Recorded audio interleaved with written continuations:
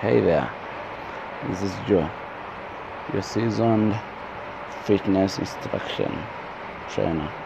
So basically, what I'm doing is I'm working hard to establish a mental power base whereby I'm in control of myself, in control of the things I do, and just to believe that the future is bright. And there's no shortcuts to success.